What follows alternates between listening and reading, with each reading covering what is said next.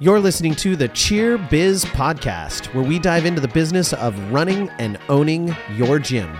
Join us as we speak to industry experts, business gurus, and discuss how we can take your passion and turn it into profit.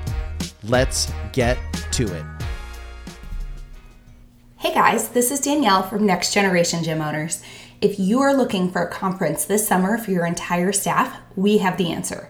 NextGen has two great options that will ensure you leave feeling more confident in your skills to run a business, while your staff feels more confident in their skills to build championship teams. Check out our Orlando conference, April 22nd, immediately following the All-Star World Championship, or our Dallas conference, June 21st to 23rd. Learn more and get registered for our upcoming conferences at ngconferences.com. Hello, everyone, and welcome to another episode of the Cheer Biz Podcast. I'm your host, Dan Cotton, and today we're going to be talking about why I started offering a novice and prep in my gym. Now, before we get into the episode, head on over to Cheer Gym Owners on Facebook if you're a gym owner, and make sure you join that group, as well as All-Star Cheer Coaches and Owners if you are a cheer coach and or a coach and owner. Make sure you're in both of those Facebook groups because there's a ton of great discussion, free resources, and things that come out in those groups. Lastly, I want to make sure that you check out our conferences that Danielle mentioned at the start of this episode. You've got to check out both of our conferences in Florida and in Dallas this summer. They're going to be amazing. You're not going to want to miss them. Now, let's get into the episode on why I started offering novice and prep in my gym. Now, you may already be a program that offers these things, or maybe you offer a small portion of them, or maybe you don't offer them at all. When I started out, I actually did not offer anything but elite. And for a very long time, we really did not have any other offering than our standard elite programs. We had tried offering like a half-year prep a couple times, and it did okay a couple years, but it was never really anything super amazing. And then it kind of died out when prep kind of morphed into this much more competitive full season approach. And we were like, well, we'll just stick with doing our elite thing. And we just didn't offer anything beyond elite for I would say 3 years. And then during COVID, when everything was kind of shifting and it looked like we were headed towards some potentially challenging financial times as a country, we said, you know what, we need to pivot and we need to be prepared for people to not have as much finances available to support doing things like elite cheerleading.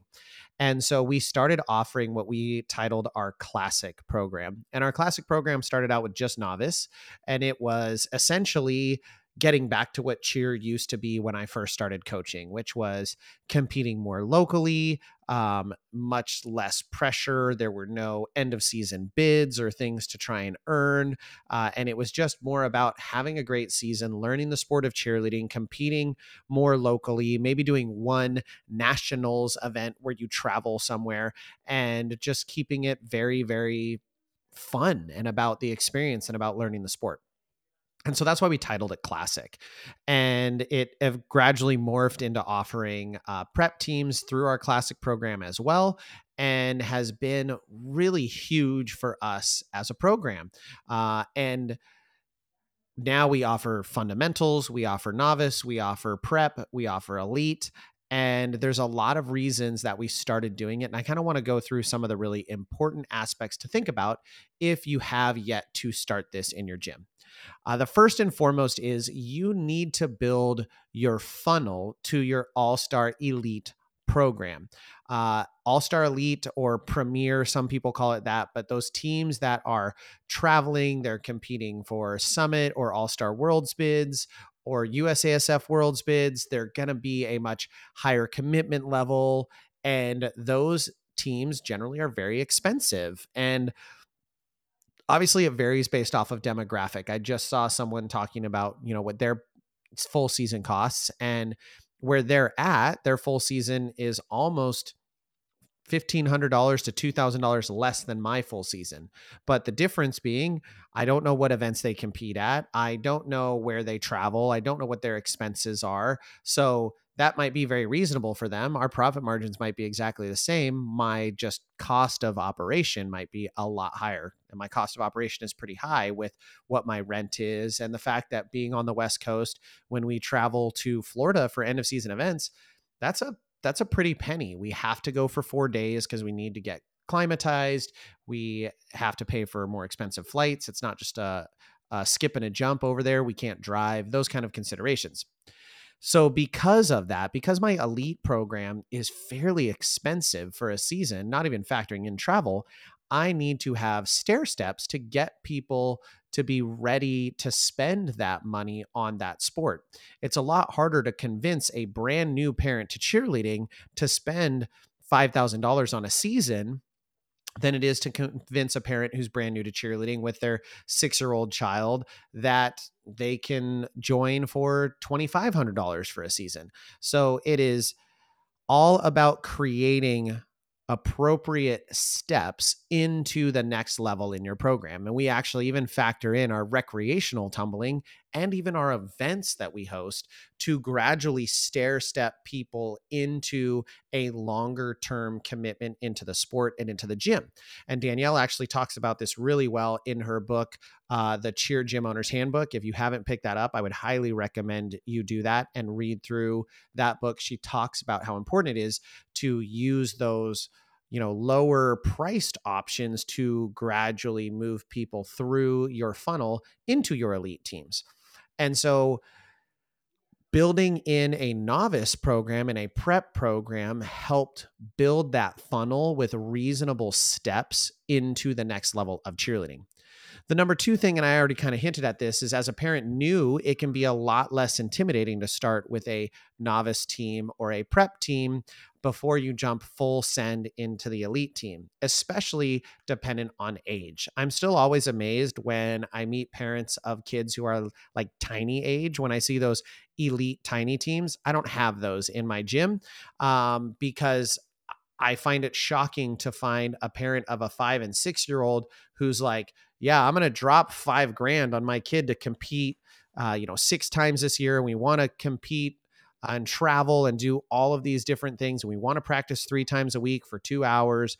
Like that's what being an elite team in my gym is. And so I find it shocking when I meet those parents who like are ready to go that full send.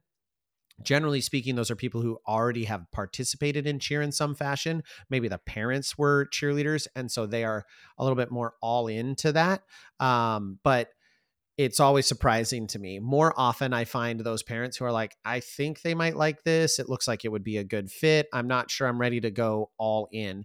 And so having our classic program where they can start with a novice team or even our fundamentals team can be really, really beneficial. In fact, we have this really cool photograph of our spring fundamentals program from last year. And there were 25 kids in the program. And of those 25 kids, there's 13 kids in the photo that are on elite teams this year. And that's a really cool thing to see, to be like, wow, the proof is in the picture right there of these kids who are progressing from this entry level fundamentals performance only program. And then they're trying out and participating at the elite level, which is a big jump. They're skipping over that classic level the next season. That's pretty darn cool. So creating those options and having that novice program or that prep program can be really, really beneficial for your athletes who are just getting started in cheer. It's a little less intimidating. The last thing that I think is really important to consider as you're looking at novice and prep and what you should do within your program is the fact that the requirements to be an elite team are higher than they ever were in the past. Even when you go back, 3 or 4 years, now to compete on an elite team and be competitive to win, there is no true beginner entry level. You just can't do it. Like you cannot be new to the sport. Like level 1 is not truly the beginner level anymore. Like level 1 kids are legit. They have to have fast-paced routines. They've got to have beautiful technique. They've got to be able to count. They've got to be able to jump. They've got to be able to do all of the aspects.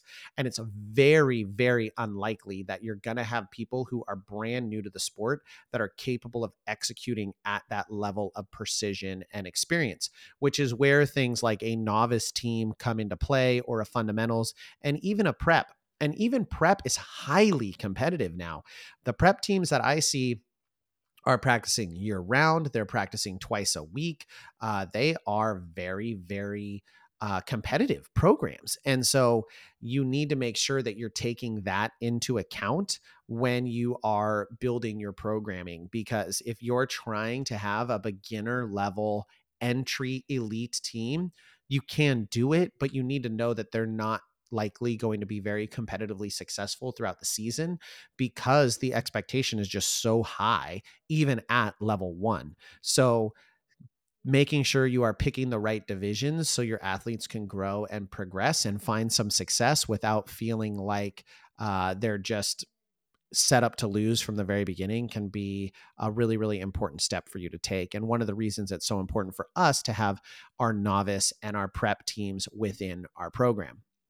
Now, we had kind of a long journey in this. I would highly recommend you not take as long as I did to really build your novice and prep program. A lot of mine was stubbornness and pride, and we're an elite program and we train amazing cheerleading, and we don't need that prep and that novice stuff. And that wasn't really my focus. I was good with recreational tumbling. I was good with the revenue side, but I just couldn't see for a little while the value of investing and doing all that. It is a lot of work. You're gonna more all-star parents means more challenges, more problems. More kids means more difficulties and more logistics to figure out. And so it can be really easy as an owner to go, I'm just not going to take on that headache. But from a long-term growth perspective, you need that program to funnel into your elite. And now, I talked about it on my last episode, we've got our online registrations running, and they just run themselves. And about 25% of the registrations coming in right now are registrations where people are selecting from the beginning that they want to participate in our classic program, that they want to do a novice or a prep team, and they're good with that. And that's what they're looking for. These are full season teams for us, so they do bring in revenue all year long, but they are that entry level. And it's so cool to see where those are people who might never have registered, might never have joined our program in the past before we offered it. So don't take as long as me, learn from me, don't make my mistakes, and set yourself up for success by having those programs early on. So as you leave the episode, if you already have your programming, you already have your novice and your prep, you're probably sitting here going, yep, we got it, we're good. That's awesome. Continue to look at it and continue to see where you can improve.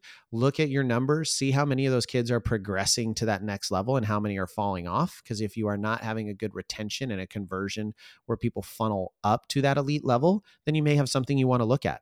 If you've never started something like this, then get ready. Start building a plan. You could launch it next year. You still have enough time to announce a new program option. So get to it, start working on a budget for it, start making a plan for it, and then get it implemented in your program. Because I promise you, from a growth perspective, it can be an absolute game changer for growing your program long-term, especially getting those young athletes in your gym, competing in the sport and falling in love with it, just like you probably did when you were a kid. All right, everyone, I hope you enjoyed this episode. As always, share it with someone who you may get something out of it. Check out the other podcasts that we work with, the Let's Talk Cheer podcast, the Cheer Mom podcast. Again, I have that collab episode coming out here pretty soon. Forward the episode, leave us a 5-star review, share it, love it. I hope you enjoyed it. With that, we'll catch you on the next episode. What up, party people? This is Jason Larkins, host of the Let's Talk Cheer podcast, and I've teamed up with Kristen Wheeler of the Cheer Mom podcast and Dan Cotton of the Cheer Biz podcast. That's right. Hey, everybody, Kristen here. We know that you love cheer, so why not dive into more perspectives? Tune into my podcast, the Cheer Mom podcast, for cheer issues spoken from the parent's perspective. Then head over to Dan's podcast, the Cheer Biz podcast, to learn from a gym owner on how to run a successful cheer business. And of course, don't miss the Let's Talk Cheer podcast featuring Jason Larkins, the one that we all know and love, where they talk about cheer from a coach's perspective. Which means whether you're a coach, a cheer parent, or a gym owner, we've got you covered. Find all 3 podcasts on Apple Podcasts and Spotify, and stay tuned for new episodes each week. Thank you for joining us for this episode of the Cheer Biz Podcast. If you would like to be featured on our podcast, click the link in our description to apply. If you're interested in joining NextGen, visit our website at www.nextgenowners.com. And lastly, don't forget to subscribe to this podcast to make sure you don't miss any future episodes. Thanks for listening.